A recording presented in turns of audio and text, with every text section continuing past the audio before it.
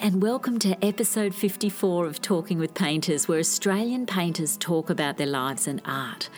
I'm Maria Stolger, and my guest today is Thomson, undoubtedly one of Australia's most significant artists. She's been painting for over 60 years, has exhibited in over 40 solo shows, and there's no sign of her slowing down. Her works are filled with colour and movement which command the viewer's attention. They're all about feeling and touch, delving into abstraction in her unique way. She's won the Wynne Prize, the Kadumba Drawing Prize, the Tattersalls Art Prize and others. She's also an acclaimed sculptor and, as with her paintings, likes to work in large scale. Her incredible installation selected for the Seville Expo in 1992 was 11 metres high and took 3 months to complete when it was shipped over to Spain. I had a great conversation with Anne in her huge studio in Sydney's eastern suburbs. We talked about why we need musicians and artists, what makes a strong painting, how to tap into creativity, and lots more. Her work is included in a show coming up at Defiance Gallery called 6 Artists, 7 Days, which is a couple of weeks after this podcast goes online. I was also lucky enough to get some video of Anne actually painting in her studio. I'll be getting that online a few days after this episode goes up, and that will be available on the Talking with Painters YouTube channel, on Facebook and the website and Instagram. And of course, all the works we talk about are on the website talkingwithpainters.com. Anne grew up in Brisbane, and we start this episode at a time when she was 9 years old. Our school was closed down because it was during the Second World War. Oh, right. And we thought this is what they said in those days, the Japanese were coming. Were you frightened by that? No, it was just another story. I mean, that's the thing. I mean, my friend Annika was in the war. You know, she's sort of a bit younger than me, but she was in Holland, and it was, you know, they were starving and cold and things. You know, we were just hearing about it. It was, you know, so anyway, the school closed down, and we went to Mrs. Brazier's place to do our lessons, and she put up a still life which I painted, and I just could paint, and I suppose that, you know, that was one thing. But I just always loved it, and it was something that I was good at. Mm. But I was also interested in. I remember when I was 5. Walking up to the music teacher's house and saying, "Can I have music lessons?" And then I wasn't allowed to go. I mean, you know, I can blame my parents for a lot, but they were actually wonderful. And we had a bookshop, Thomson's bookstore, and I read a lot, and so it was a great upbringing. Right. So but your parents. I didn't know a lot of artists, and neither did they really. So what did they think when you said that you wanted to pursue art? Well, they thought I should go to business college. Divert it. And what did you think of it? I mean, were you really driven to pursue art after school? Yes, and I went to all sorts of art classes, and we used to go to Richard Rodier Rivon, which was across the other side of town, and then John Mulvig came to Brisbane and had art classes in St Mary's Church Hall, and he was an expressionist painter. Yes. Yeah. So he was a big influence, an early influence, and then I got to know all the artists who were around, and we had something called the Queensland Younger Artists Group, and Betty Churcher was in that, and you know, a lot of people who became artists, and so artists are drawn together, you know. And then I was very lucky. I was sent to a school where all the teachers were artists. They're all women, but they're all real artists. Caroline Barker and this is in Brisbane. Pat Prentice and yes, Betty Churcher and people. You know, so we had an art room, and I used to, you know, go there a lot. And so you then went to the to East Sydney Tech ultimately. I think you came down to Sydney, but you couldn't actually.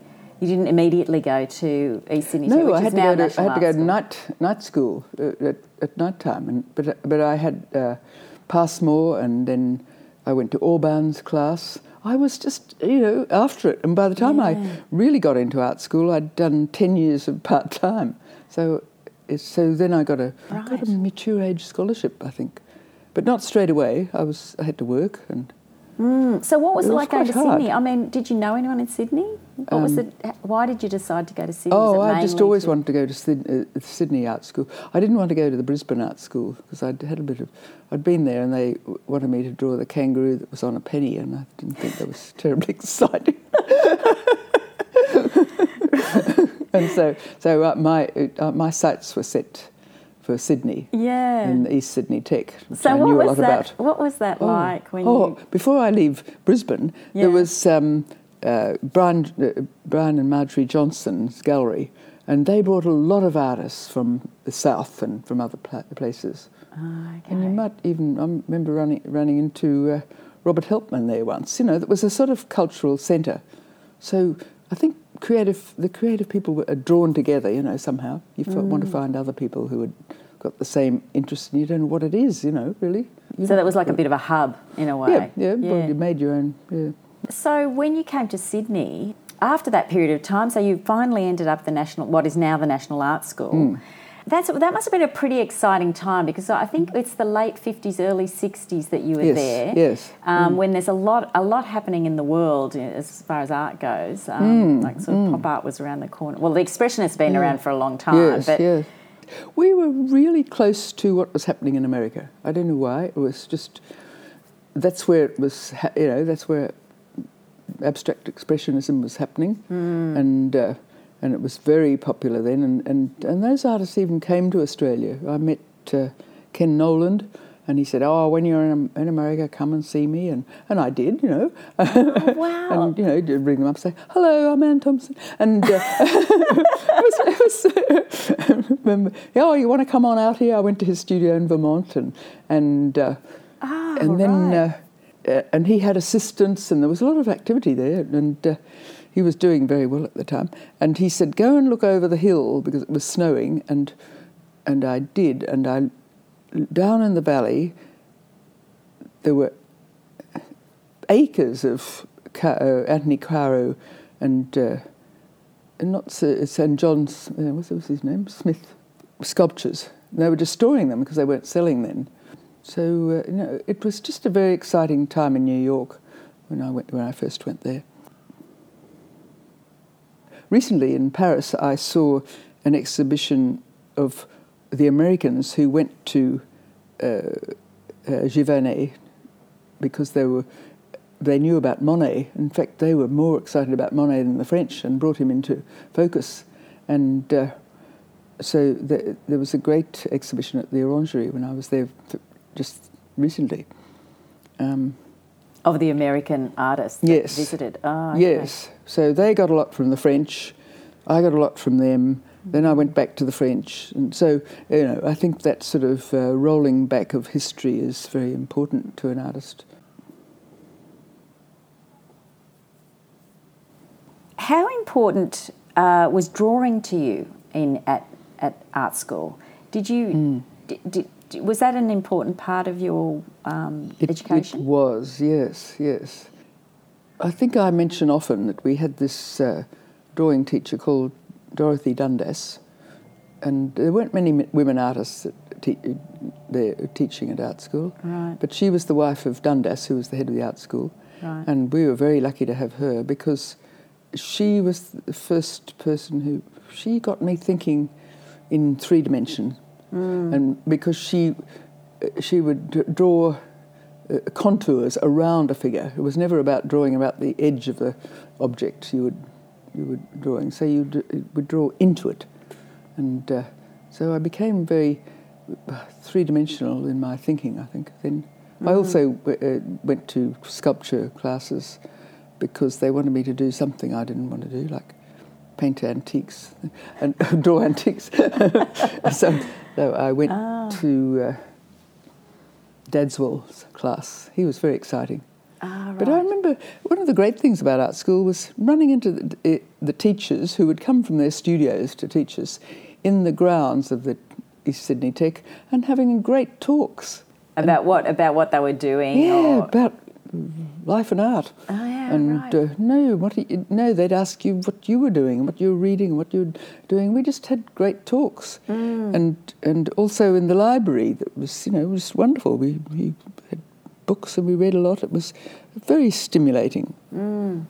So it was like they were your equals in a way? No. No? No, they were the masters. Yes, yes. And people would say, "Oh, what did Passmore say to you?" No, he wasn't an equal. No, and I think they were the ones that, I think we revered them, or I did. Oh, I suppose people criticised people too as well, but it was that's what I remember.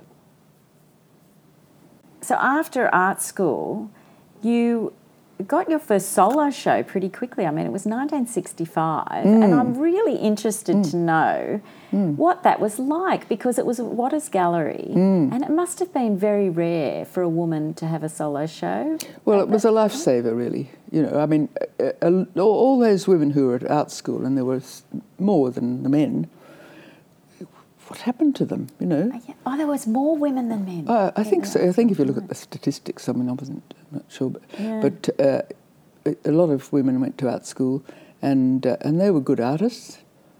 And I remember someone called Wilga Stokes, and she said, "I run to the art room," and she used to run up the stairs and start painting, so she could have that momentum.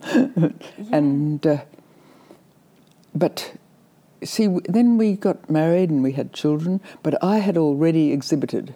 In fact, I was pregnant with my first daughter, Kate, at that stage, at the opening, right. I remember. And so what happened was I married Robert Walker. We had a house at number 3 Glenmore Road, and I had the top room I used as a studio, and Frank Waters came to look at my work. Now, I don't know how that occurred. And he said, "Oh yes, we'll give you an exhibition." He just had started that little gallery in Liverpool Street, which was the first Waters. So as you say, you were pregnant with your first child at that point with your first show, and then there was a break after that until your second show, which was 1974. How did you manage to sort of keep your eye on the ball to get that next show? Which was quite a few years later.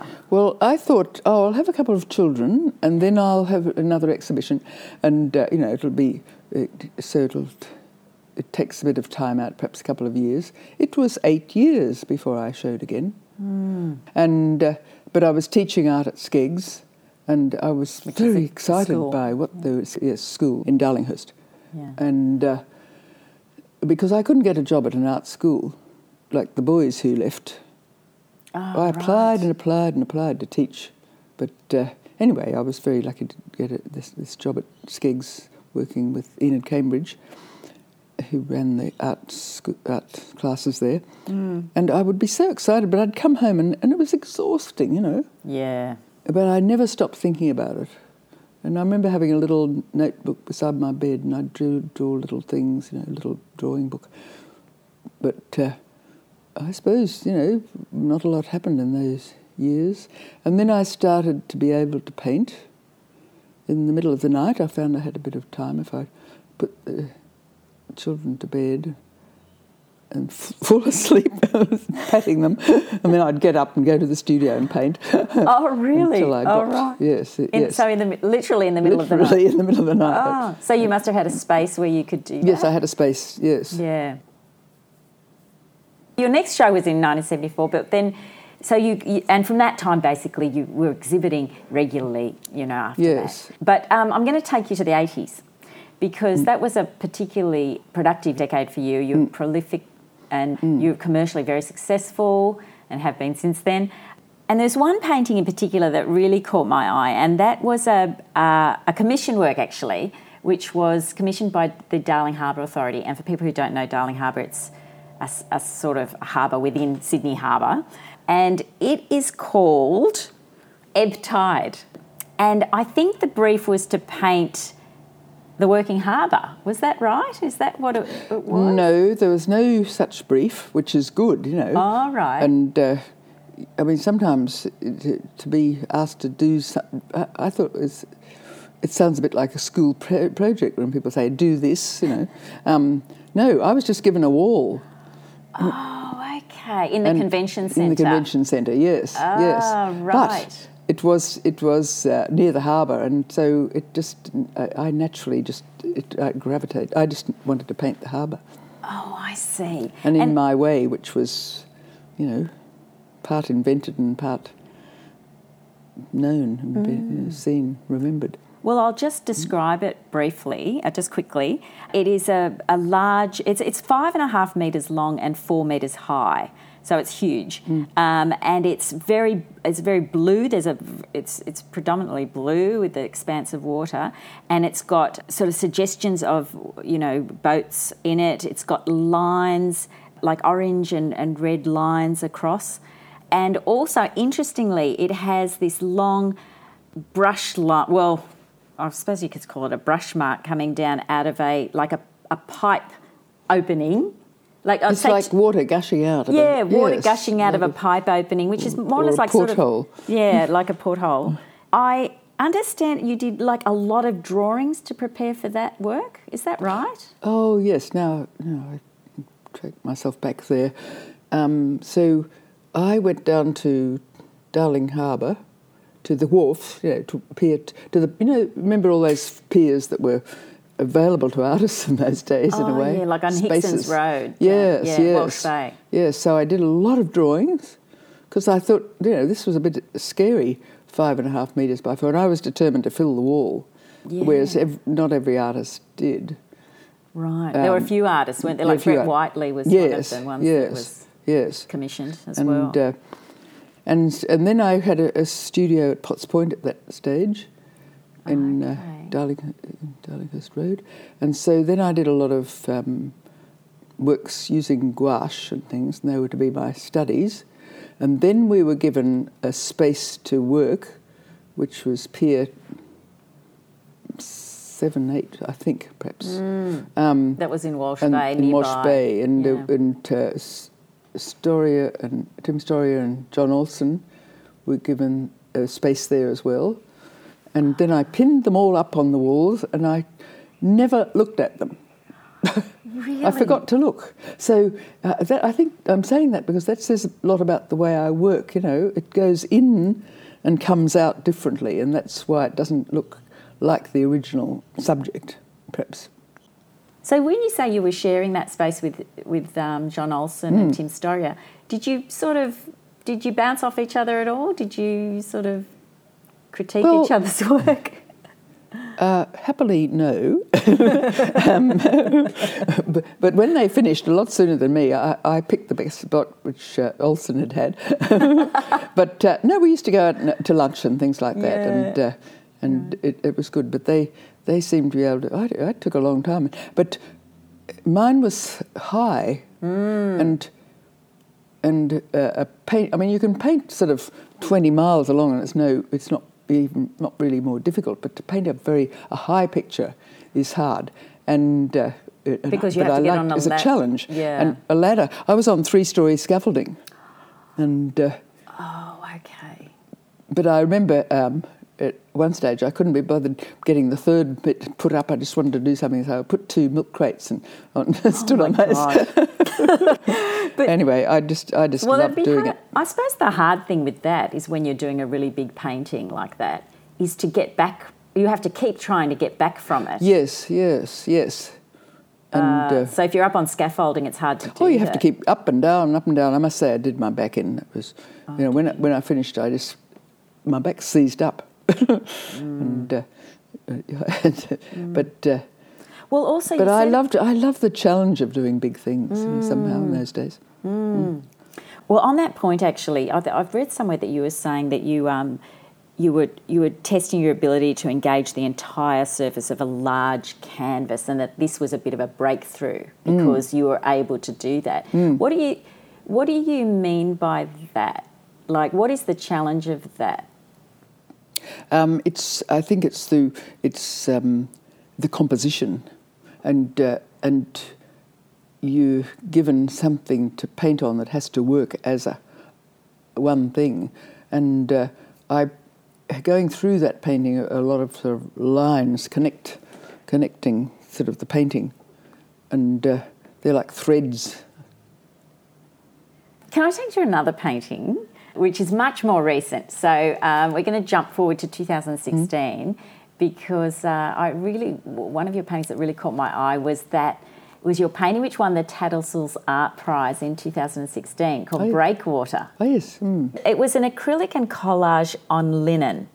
And it's a beautiful work. It's called Breakwater, so it does give the impression of a breakwater. It's got a real horizontal sort of rhythm to it. It's got the blue in the sky and the blue. It's got the blue at the top and the bottom, which is reminiscent of a sky and water. And then you've got this great sort of central band of whites and red and yellow, and you've got that tarred paper we were talking about before, which is used, you've used to collage. How did that painting come about? Was it actually a breakwater that you were responding to, or? I don't know whether to tell you a secret, but I name my paintings after they're finished. So that's really interesting. So this. Is it more memory that you're working from? Or? Yes, but I was just swimming in Brunswick Heads and there's a breakwater there and it looks like that. I mean, now it does. It's almost impossible, isn't it, to talk about the, the visual and remembered. And that's why I'm an artist, because I really can't really talk about it. But to me, now that tarred paper looks like rocks, and I remember at that stage I was using that format a lot, of that passage going through the centre and the blue underneath as well, because I didn't want things to have a horizon. I threw away the horizon a long time ago, and then I might bring it back. I suppose it's not your. So you don't see that as a landscape as such, really? Yes, I do. All yes, right. Yes, I see it as a landscape because, as a friend of mine said, anything outside the house is a landscape. I can see it as a landscape, but I think my paintings have a category which between landscape and abstraction, and Thomson made up paintings.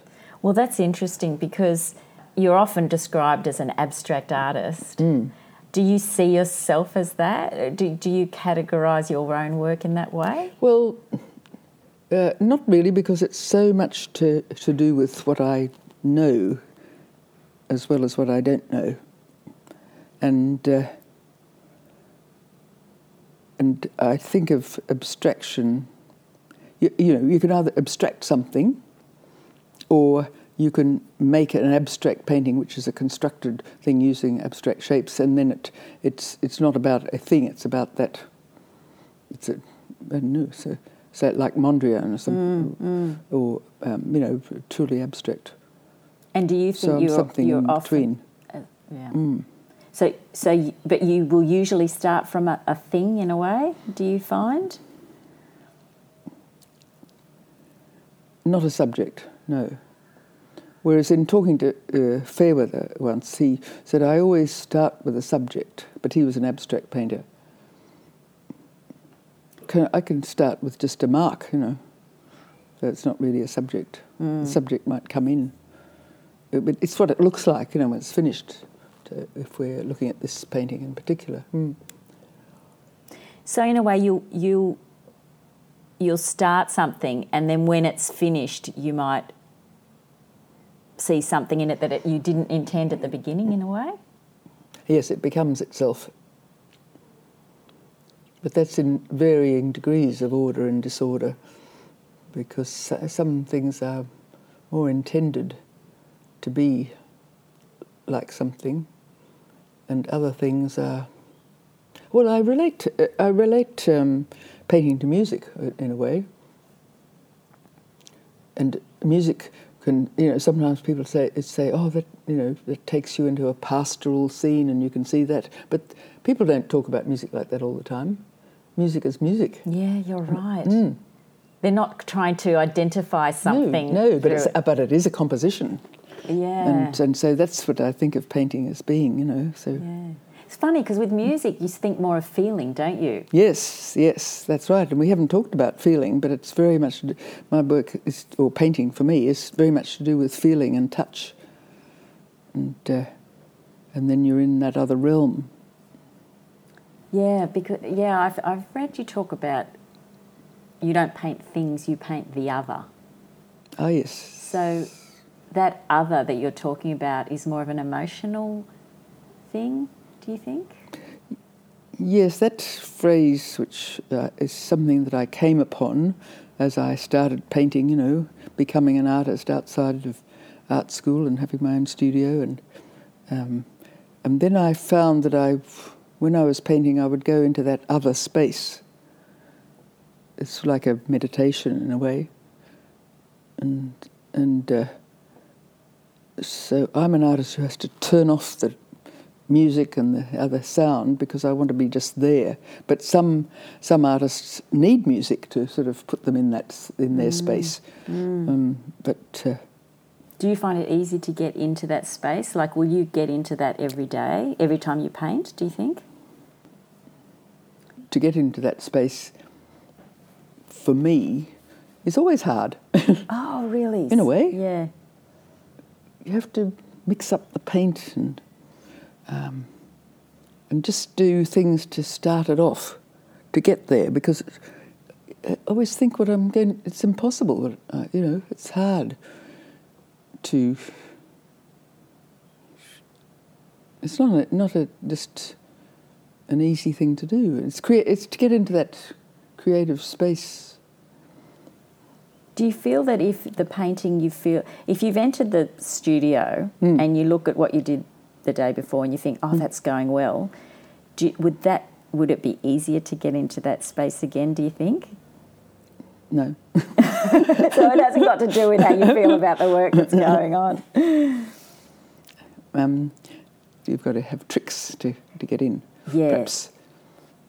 So for me... So that thing about you saying mixing the paint, that's like a way into it. Yes, and you've got to make that first and take the risk of doing something. Because I can sit here for a long time looking at something, thinking, wondering what to do. But when you're in it, it is a flow, so it's good. Yeah, so I suppose when you're in that state of flow, then you're not... It's not as if you're consciously thinking, I'm drawing on this memory or I'm sort of drawing. You've really got to get thinking out of it. That's the thing. And that's the hard thing to do when you're in there. I recently saw this young artist, Grace... musician, a violinist, who won the Young Australian Musician thing. And then I met the Chinese composer who had written the thing that she played. It was at the Townsville Music Festival. And he said she meditates before she starts to play. And I think that is a good indication of the space that people need to be in to just take you out of the... Is to quieten the mind, basically. Try and get that chatter out of there. Yes. So you've just got to be really there, yeah. I just thought of something. Yeah. Because often I feel, today you should be talking about... the environment and doing this and doing things, and I think here I am just wasting so much paint and paper and canvas and but what a creative person is taking the mind into that other place. It's terribly important, to be a creative person and to have musicians and artists and. That's what is important for the world, and to be a little part of that is something that we must do. I just want to take you also to another work called The Glowing, which was part of your show with Defiance Gallery, which was basically a survey of your work. At the Yellow House. That's right, the Yellow House, which was a very big show. It was a great show. And I wanted to talk about this work, The Glowing, which I can see why you called it The Glowing, now that I know you've named them after you finished. Because it is glowing. I mean, there's no doubt about it. And it's probably a more abstract work, if I can say that, than yes. The other one that we just discussed. But there are patches of very strong colour, like magentas and sort of orange. That pink. That's just beautiful, which is translucent, really, which gives it that glowing effect. But there's also the greys around it, which really make it pop. And it does have a little bit, I must say, a bit of a landscape feel for me down the bottom. And you've got a lot of lines on this one too, dark sort of lines. Oh, yes, yeah. But also, most strikingly, and something you've been doing for a few years now, is this effect of the fluid dripping of the paint. Yes, well, the paint does that because it's acrylic, really. And you find people using acrylic have dribbles that they can use, I mean, that looks like a veil in front of what's behind it because there are so many there. But sometimes I wipe them out because I don't want them, or they're just part of what happens when you put on the paint. So the dripping is a side product of what you're doing, or is that it's just what the paint does by itself. I was talking before about what brushes do on their own, so it's something I use. And how important to your practice is colour? Oh, I love colour. I think, I say I'm a colourist. I mean, colour and I are one. And you said before that there are greys, and I use tertiary colour against pure colour, and just to make it do what it does. I mean, if you don't have any tertiaries, it's too bright. And one thing affects another. Yeah, definitely. Would you find that that when you've progressed quite far with the painting, you're going to you might make radical decisions about colour? Like, I mean, is it constantly? Yeah, yeah. I mean, looking at this one, because we're looking at an image of it here, I can remember that part on the left. On the left, giving me.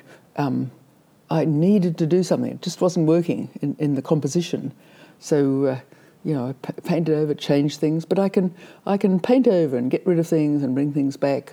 I'm quite confident about that now. I don't think I've got to leave that bit because I want it. So sometimes things have to go. And then, even if you sort of attach to them in a way. Yes, yes. I think W.B. said, "Get rid of your darlings." Yeah. And so that he was talking about poetry. So you can't hang on to everything, but you can know, and this is what I would say to students, it'll come back, it's yours, if it's been there before, it'll find you again. And another interesting thing that I hear artists talk about, and I'm interested in your opinion on this, especially with abstract art, is this idea of having tension in a painting. Mm-hmm. Do you think... I don't quite know what that means. Can you explain what that might be? Yes, it's not something I particularly talk about, but I do hear other artists talking about it. It's so to give it my name. It's relationships between things, and it's to do with that composition. Yes, the tension between things. Right. So it's not the way you would What necessarily do they say? think and I can about find it. Out something. I don't know. I can't remember where I got it, but I've heard people talk about that it's important to have tension in a painting. Or not important, but that it can be interesting. Yeah. So I presume it means something that doesn't quite. Well, a painting can right. just fall away, without. But perhaps they're talking about that bit of strength in it that it needs in a certain place at a certain time. Like a certain line, like that water gushing out in that painting maybe. we were talking about. Yes. Or those lines there, perhaps, on the bottom of this painting, can form. Maybe it means tension between things. Tension means tension between two things, doesn't it? You can't have tension on its own. I mean, just think of a cable that has tension. It's because it's pulled both ends. It means different things in different circumstances. Yes, that's right. It depends what context you're talking about. Yeah. Do you think about, in the context of this painting, the glowing that we're looking at now, is light and form important in these works? Do you think in those terms at all when you're painting this sort of thing? Yes, light and form is everywhere, isn't it? When you talk about it. I suppose you think about more like a 3D thing, though, don't you? And do you consider these paintings have a three-dimensional quality to them? Yes, because I'm putting things in front and behind and making things solid and not solid, and perhaps we're talking about the tension between those things. Yeah. The thing I talk about a lot is air. I'm painting air and space. So they're the unsaid things that are at play with the things that are there. And some things are lighter and some things dark. This is a particularly light painting, isn't it? It's full of light. Yeah. And I can see I've used the paint in a very thin way there and much thicker elsewhere. Yes, so it's contrasting. That's right. Now, the other things I was interested in you saying is that you have learnt over the years to take more risks and invite more freedom. So is that freedom to not care about wrecking the painting? Is that the sort of freedom you're talking about? Yes, it has to be. And how would you take more? How do you find that you take risks? Can you identify? It's probably a bit hard to ask you that, but no, I like hard questions. Thinking.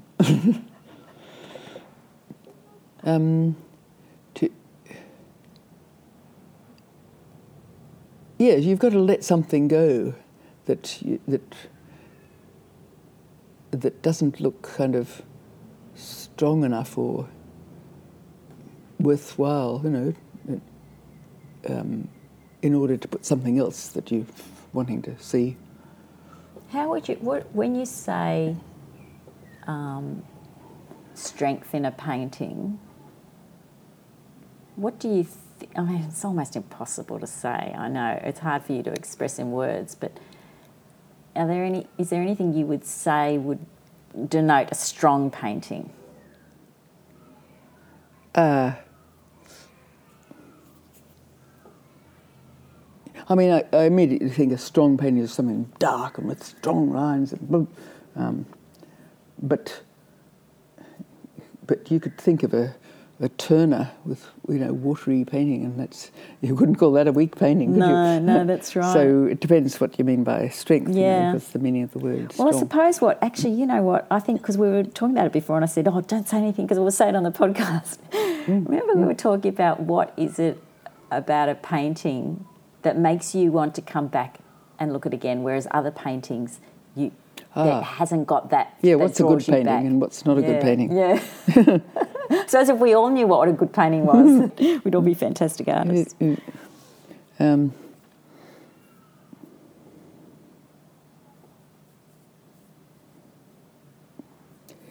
Of course, you've got to think some work appeals to some people and not to others, but, why does a painting become great?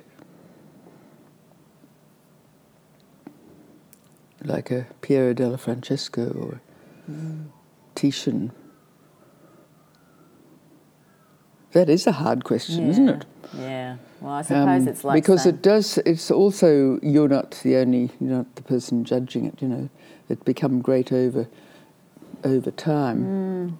Oh, and immediately with a question like that, think of Van Gogh, and I've got a picture of his work up there, and how he was not considered anything, not considered worth thinking about or certainly not buying.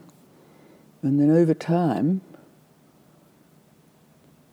it's the seriousness of the work, perhaps, that makes it great. It's the seriousness to do with the very thing of life itself, and the subject that's being depicted.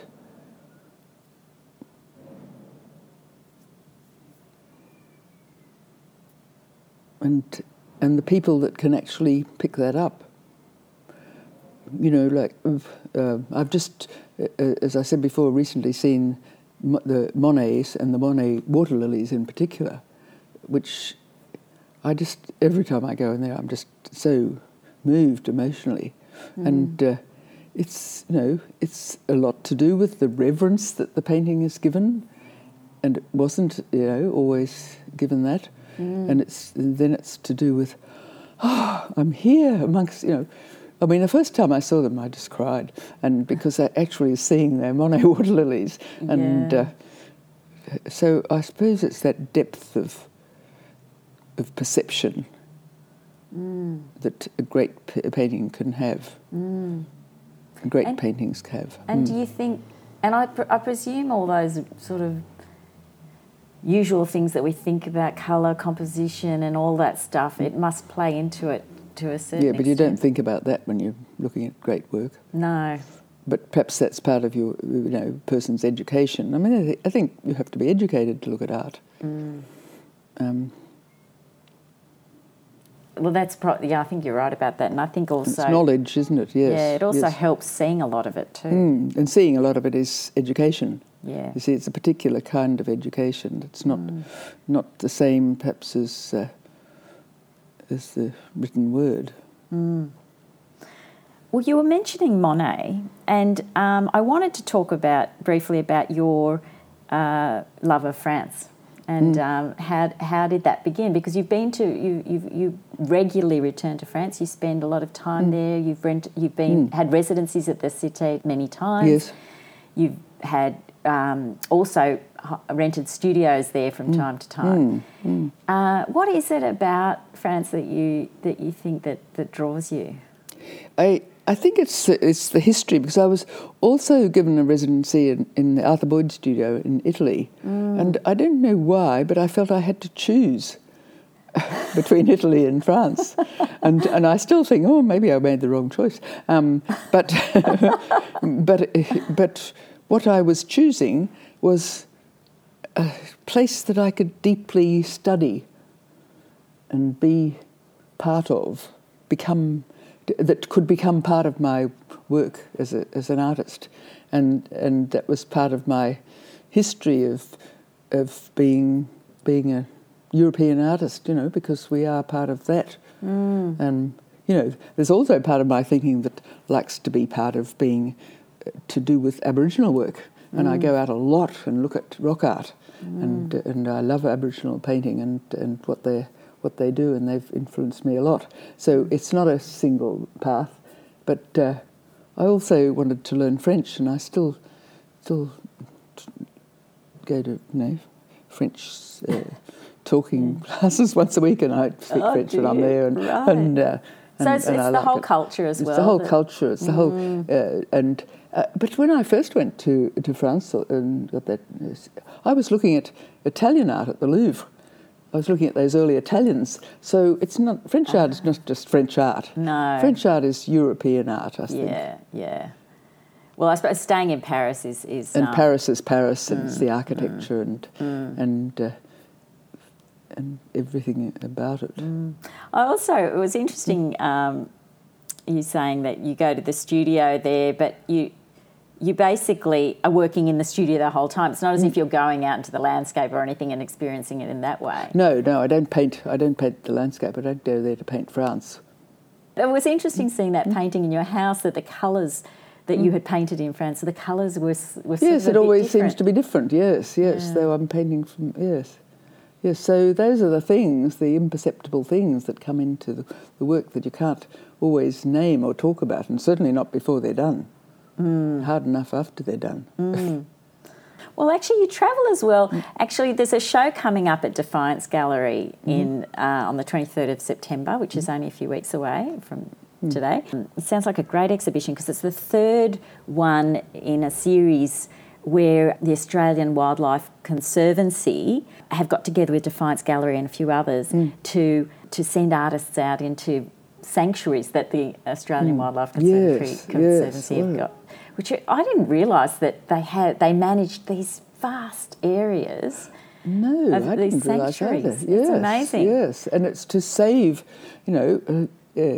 animals from cats.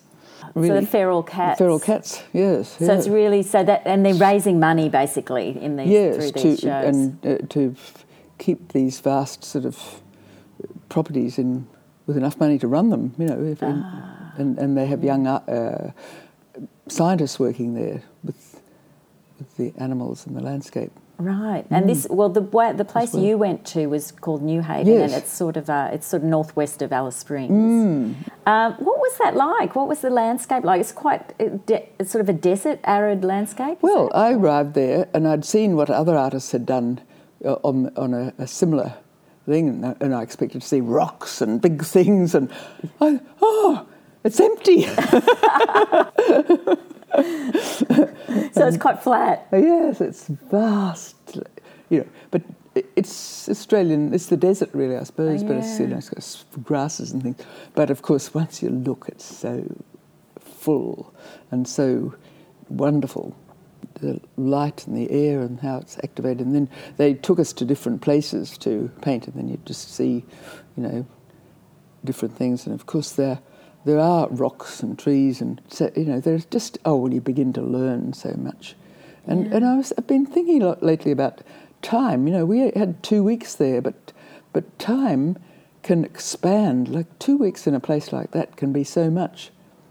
And I just had 2 weeks in China, and I was thinking, it's so much when you're there, totally engaged all the time. I think perhaps it's using time. What is it about that? It's But then when I got back... I was just going to say, somewhere like that, there's something about that landscape that slows down time as well, I would have thought. Yes, that's right, yes. And the heat. And that's true. So you're looking at something that has the stamp of age on it.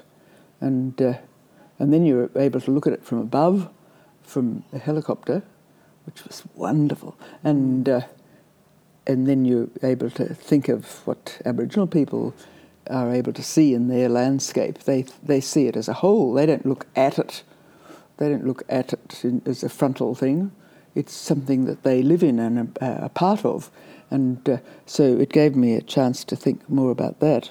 And then when I came back and did the big paintings, I was able to use that distance and memory and my experience of how I paint things to paint what comes out, which you'll see in that exhibition. I'm looking forward to that. You also mentioned China. So I just wanted to quickly touch on the fact that you also do a lot of sculpture. Even though this is Talking with Painters podcast, I do want, because this is a huge part of your work, you've been known to do huge installations. I mean, there was the one you did in Seville in 1992 for the Expo, which was an amazing construction. That was 11 metres high. Yeah, 11 metres high with ropes and pulleys and like a boat. It was like really a boat. It was space. amazing. But you also do a lot of painting on ceramics, and that's what you're doing in China. Yes, I've taken to that lately, and I love it. And what I want now is big ceramics, big porcelain things to paint on. So in China, they sent me into the factory at Xinjiang to paint on porcelain things. It was just wonderful, and I can't wait to do more. Yeah. But I'm having a show with Joe Furlonger, who was the other artist. He painted landscape a lot outside and on rolled-up canvas. And we're having a show being given a show in Hong Kong next year. Oh, that'll be great. And what...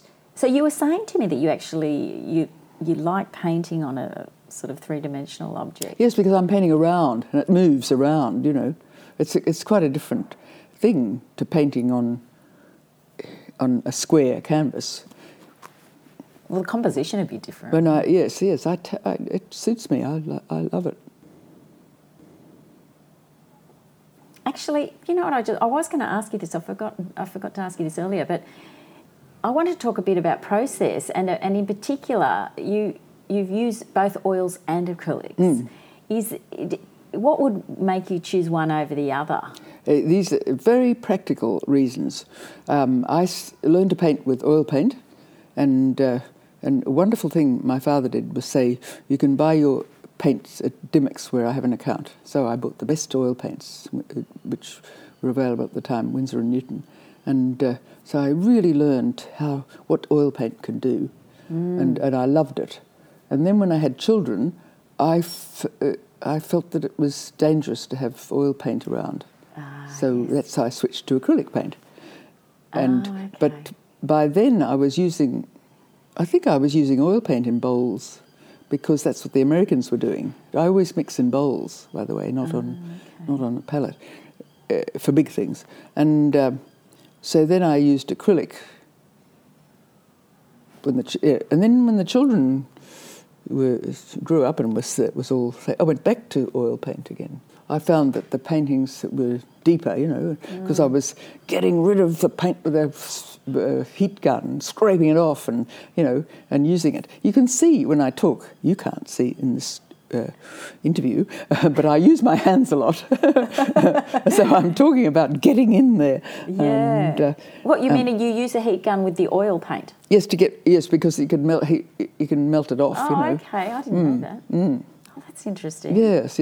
And then a few years ago, this is too hard, washing all these bowls and paints and brushes every night. It takes half the day. Oh, yeah, I know, the brushes. And so I thought I'm going to use acrylic more. I started to use acrylic. Okay. And then I grew to love acrylic paint. Yeah. And Cam says, why don't you use oil paint? He loves those oil paintings. And so, but I think, but I love acrylic paint and what it can do, and you can mix pigment with it, and you can mix glue, and you can stick things onto it. So that's giving me plenty. Well, talking about brushes, I love just painting. I love paint, Yeah. So it doesn't really matter what sort it is. Well, it matters in that you've got to work with it, Well, with the brushes, I read somewhere that you can use 30 brushes at a time. Is that right? Yes. Well, when I was painting, I would use a different brush for every colour, you see. So if I would be washing them and I think, God, that was a big day, I used 30 brushes. That's it. Oh, I see. So that's important so that they don't get muddied or anything, the colours don't. Yes. But if I'm doing something small, you can wash out the brush. Yeah, easily. Yeah, rather than a big brush, yeah. And you were saying before that you were really drawn to the Chinese brushes. Oh, yes. What is it about that? Well, I already use Chinese brushes, but when I was there, there were Chinese brushes for sale. I bought a lot, and I loved painting on the pottery with those brushes, because it just puts the paint on, in such a wonderful way. Is it like that? You mean like those mop ones? Is it like that sort of thing? Yes, yeah. Yeah, it's big ones or small ones or long ones. It's just a way of using the paint and making the paint talk, and be... The Chinese use it traditionally, a lot, and that's all they do with calligraphy. That's what they're doing. It's that conversation between the brush and the paper and the hand and the arm, the whole of oneself. But I discovered that early on. It's the way I paint. The brushes are important. And I don't always, like to have the best soft brushes. I just use brushes that are rather scrubby or. But obviously you use with your large works, they're big brushes. Yeah. Yeah. And do you find that they last? No, I can just throw them in the bin sometimes because they're cheap. Oh, okay. Do you get them in the hardware store or anything like that ever? Or sometimes, yes. Yeah. Yes. I remember I was staying with somebody in Paris, and I came home and, oh, look what I bought. And he expected me to pull out, bring this wonderful articles of clothing and brushes. I'm like you. That would just be so exciting. Yeah. I mean, going into an art store is like, oh, yes, heaven. Yes, heaven. yes, yeah. And we're sitting in your studio now. It's an absolutely wonderful space. It's so lucky to have such a huge space. And you have lots of materials hanging around. So you've got, I see some oil sticks as well, and you've got gouache, a lot of gouache works on the walls. Is it important to keep using different I think I have different stations for different things, so that's fortunate. So the oil sticks is something I always used to do when I went to Paris. And so I did certain things. I've got a book of those which I'll give you. But when I came back to Australia, it was hot. They were melting and they didn't do the same thing at all. And so I put those to one side. And then gouache is something I've taken up more recently, and I'm in love with gouache now. And so I use different... What do you like about that? I love the way it's not quite like watercolour, although it is a water-based paint, but you can paint over things and and make something else happen. Yeah, but it still has that. But it's still different to acrylic. It still rather watery look about it sometimes. Particularly when I was painting recently in the rainforest and it rained. It was raining all the time and the water was kind of still damp, and I loved that touch of water paint and watery atmosphere. And also, you've taught at one time or another at all the major art schools in Sydney. I was sort of saying to someone the other day, to be an art teacher must be so difficult because you have to try and get into the head of that person as to their personality, because otherwise you just teach them the way you paint. I think I learned very early on when I was learning in Brisbane. I went into one teacher's class, John Rigby, and they were all painting like John Rigby. Yeah. And he was a good artist, and that was nice. And then I went into Molvig's class, and everyone was painting differently. And I learned a lot from John Molvig about teaching and being a painter, and so I hope that I brought that sort of thing to my students. And also, I learned that they have to try and give them confidence in themselves and their own creativity and capability.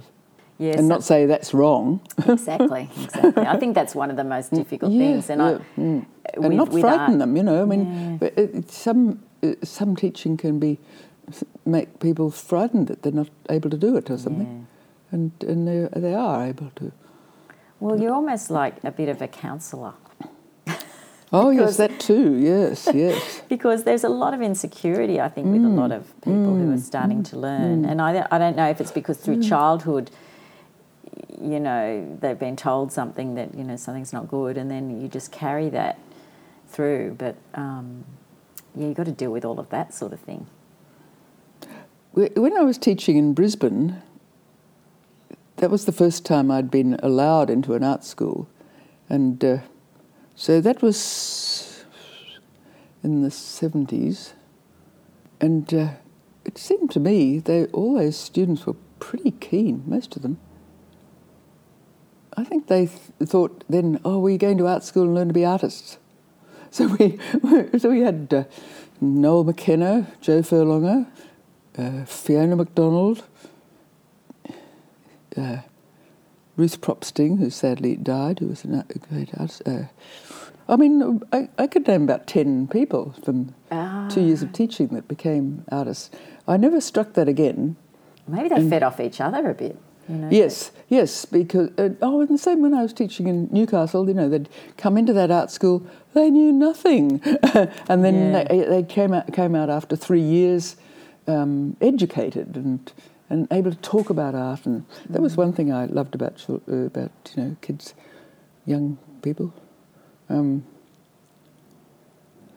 There's so much to say about teaching and people, and to watch them it's 3 years now. See, when I went to art school, it was 5 years. And to find their own space and their capabilities but I think it's so important for students to have that teaching, to have that teaching from the master, the person who's had experience.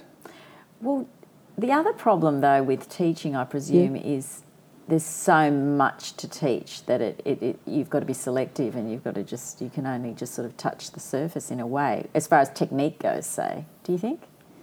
Or colour, say. This is something I often talk about in podcasts, is sort of there's so much to learn about colour that it's very hard to just teach it. Yes. I don't know. I wouldn't like to be teaching right now. I've done my time of teaching prep. No, that's not true. I'm always teaching. I'm always telling people things. And I think, God, that's the teacher in me coming out again. But I was looking at a book on Passmore, and I thought, he told you everything he knew, in a way, if you were able to pick it up. Because some of the things he said were so profound that you'd think 6 months later, or probably even longer, aha, that's what he meant.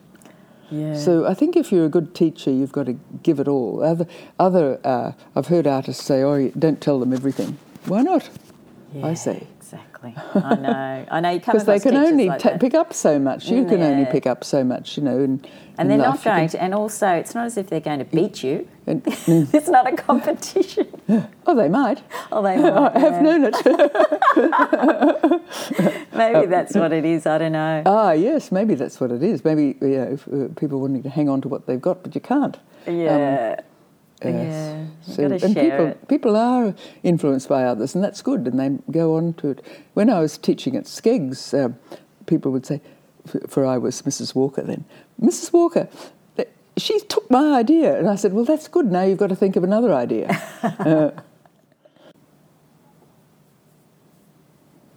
Another thing I wanted to ask you was whether you have a routine, a daily routine. It changes, and it's changed lately now that I'm older. I can't paint as long hours, but what I like is to just go into the studio. But I find these other things like computers and things so hard. So I have to get someone in to help me, and then it takes up even more time. Yeah, I must say that dealing with all of that side of things. Forget all that, you'd have more. Sometimes I just feel like going away and I mean, lately I've been thinking I need somebody to just come and help in the right way, but I don't quite know how. Yeah. But I'm having quite a good little run at the moment, so it doesn't matter. You've just got to paint and forget the other stuff, I think, and just get in here and start. But I understand you also swim a lot. Yes, well, that's part of my routine. I get up and get down to the beach and swim, have a cup of coffee, come back, try not to look at the computer or anything else, and wander into the studio and pace about, get going. And would you swim in winter? I mean, well, I've always been known as somebody who swims through winter, and I'm afraid now it's got a bit less this year. But I go up north so I can get warm water. So water and being underwater and seeing things through water are very much part of my subject matter in a way. Yeah, actually, I didn't touch on that, but that's very true. Yeah, that's a very strong theme, isn't it? Yeah, that's right. Yes. That's right. Yes. Which I'm always surprised at everything that comes through. I think, oh, that's that. That's that coming through. Well, in your last show at Defiance Gallery, you also had those sort of sea creatures. Yes, that became a theme, yes. Yeah. And that just came through, Everything I did was to do with fish but I was just sitting here with, were they all sticks and things, and started off doing things, and then they all became part of that. Yes, and some were gouache, that's right. Yeah. And some were paintings, and yeah. Well, Anne, thank you so much for having me in your wonderful studio. It's been wonderful hearing about your life and your work, and good luck with the show coming up at Defiance. Oh, thank you. Thank you for coming. What a wonderful artist. I hope you enjoyed that interview with Anne Thomson. Go to the website for links to things we talked about, as well as details of Anne's upcoming shows, and watch out for that video. Also, if you're in Melbourne on the 22nd of September, come along to Town Hall Gallery in Hawthorn, where I'll be interviewing the wonderful Jackie Stockdale, who has work in a group exhibition at the gallery brought together by Ilona Nelson. If you haven't heard about Ilona, she's an artist herself and does a lot to support Australian female artists through interviews, exhibitions and events, and she has her own art podcast called This Wild Song, which is worth checking out. I'll be putting up details of the event on social media, so if you come along, make sure to come up and say hello. Thanks for listening, and hope you can join me for the next episode of Talking with Painters.